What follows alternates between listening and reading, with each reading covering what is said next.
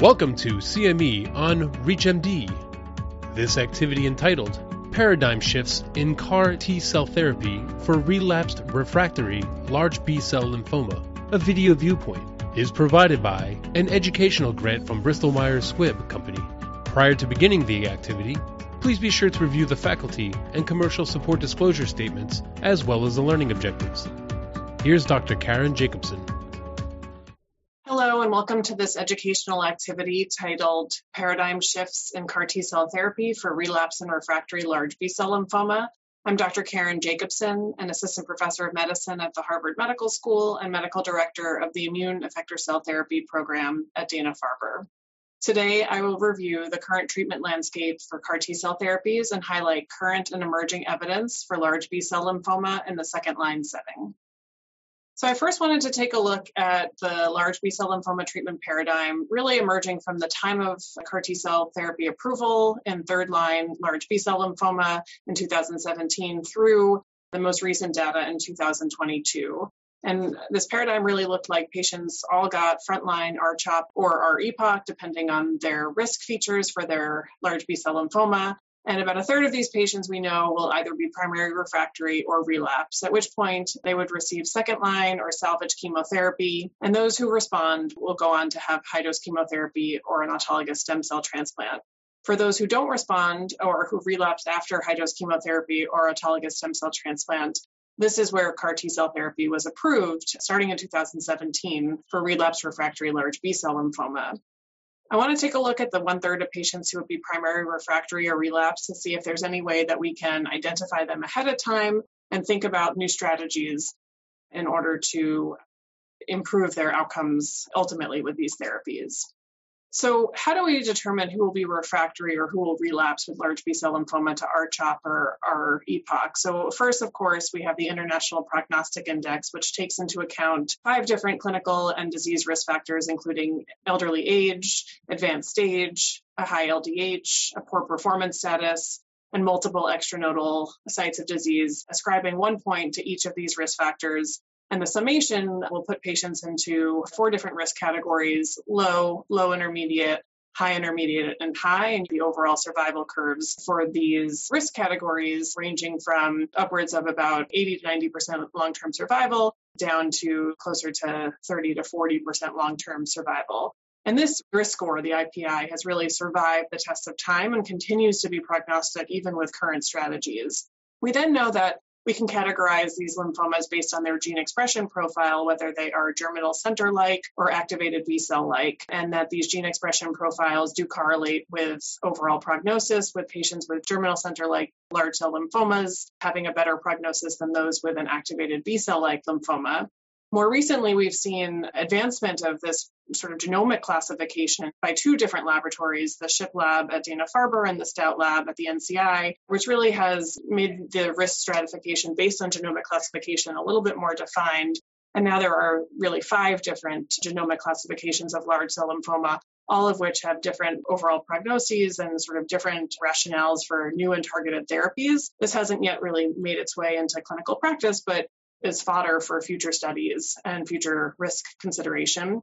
And then lastly, we know that patients who have double and triple hit cytogenetics, those that have rearrangements in both MYC and BCL2 or MYC and BCL6, as represented by the yellow curves here on the right, do a lot less well than patients who do not have MYC and BCL2 or BCL6 translocations. We also know that patients that overexpress MYC and BCL2 or who have high-grade B-cell lymphomas without MYC or BCL2 overexpression are also groups of patients who will do less well compared to the general population.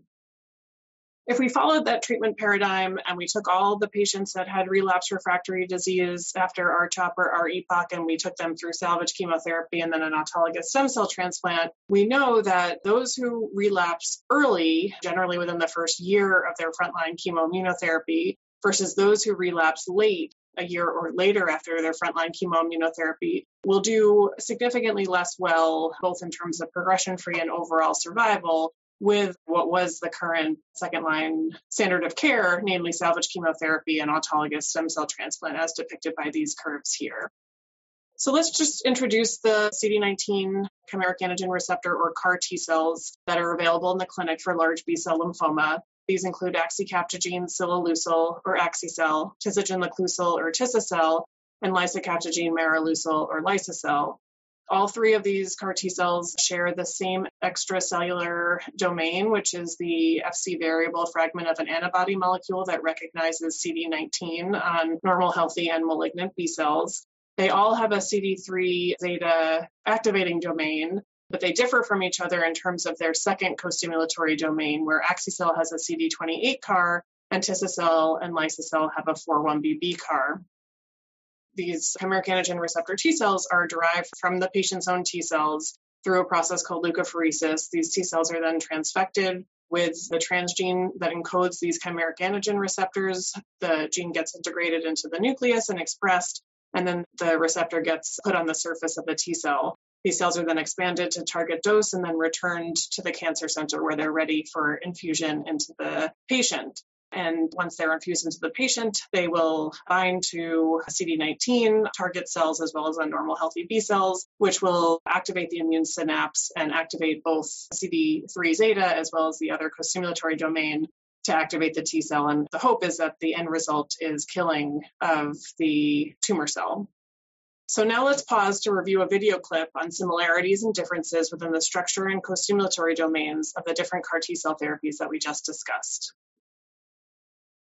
CD19-directed CAR T-cell therapy binds to CD19, expressed on the surfaces of tumor and normal B cells.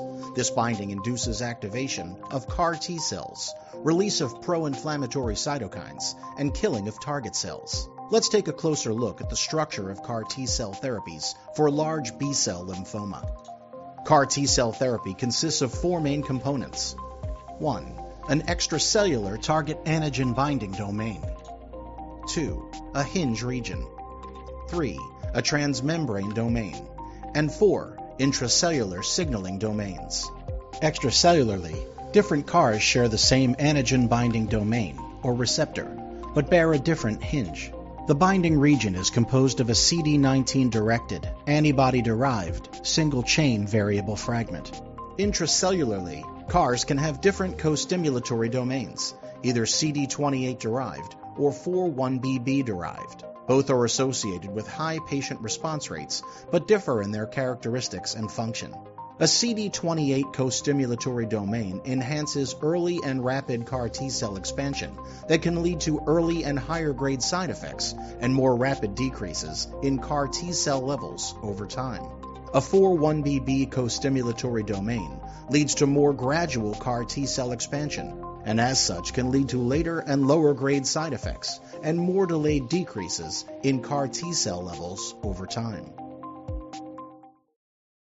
So now that we understand what the different CAR T-cell therapies are that are available for large B-cell lymphoma, let's take a look at the results of these CAR T-cell therapies in really chemotherapy refractory patients. These are the pivotal trials treating large B-cell lymphoma patients after 2 or more systemic lines of therapy. The ZUMA-1 study of Axicel, the Juliet study of Tisacel, and the Transcend study of Lysacel.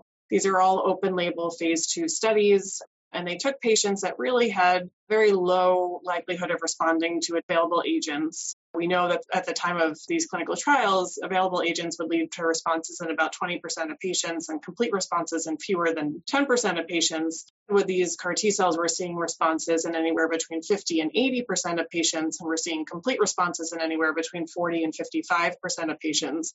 And more importantly than seeing these high response rates, we're seeing durability of response. So at 6 months, very few patients will relapse. We're seeing that about 40% of patients are maintaining their response past that critical time point.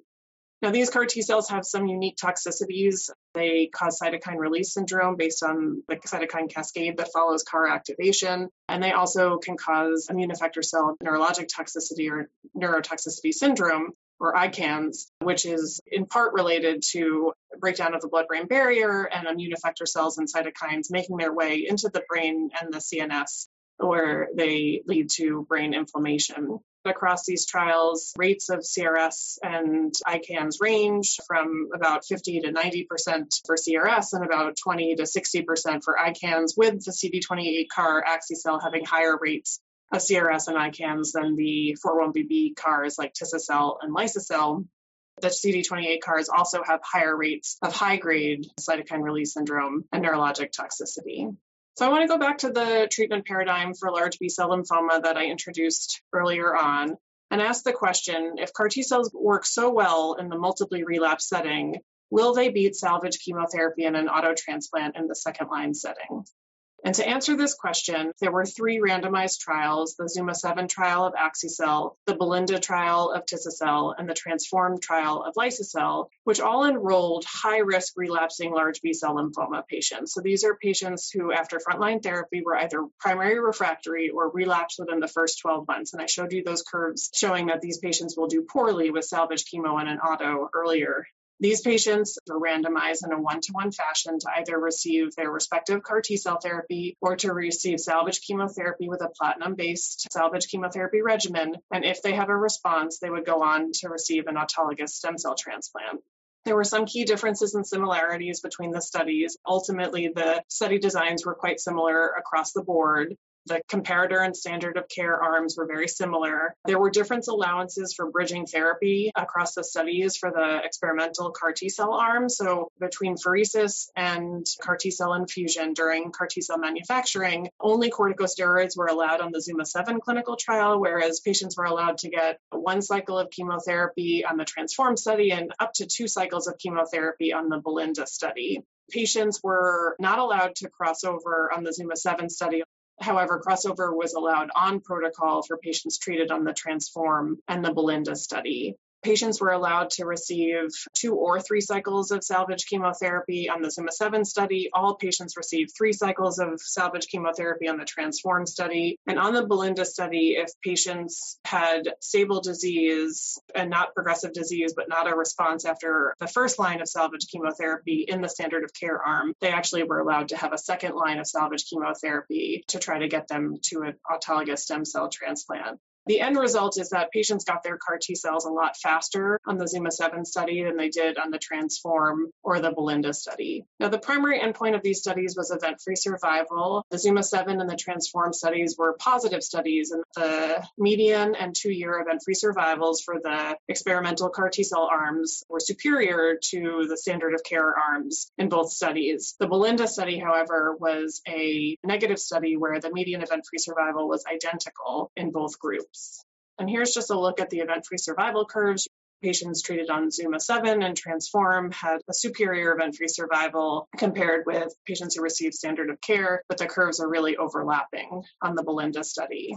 And just a look at overall survival, which these studies were not powered to detect and which was not expected to be a significant endpoint given the number of patients that were allowed to ultimately cross over and get CAR T-cells in the third line. There is a separation of the curves, however, where patients treated with the experimental arm did have a better overall survival, although not statistically significant, on the ZUMA-7 and Transform study, which did raise the question of, is waiting for CAR T-cells in the third line as advantageous as getting CAR T-cells in the second line? The safety and tolerability of these CAR T-cells on these different trials looks very, very similar to what we saw on the phase 2 pivotal trials in the third line and beyond, where rates of any and high-grade CRS and any and high-grade ICANS actually closely mirror what we saw on the phase 2 studies in multiply relapsed patients, where the rates of these toxicities are, again, higher on the ZUMA-7 study with axi-cel compared to the Transform study and the Belinda study of liso-cel and tisagenlecleucel, respectively.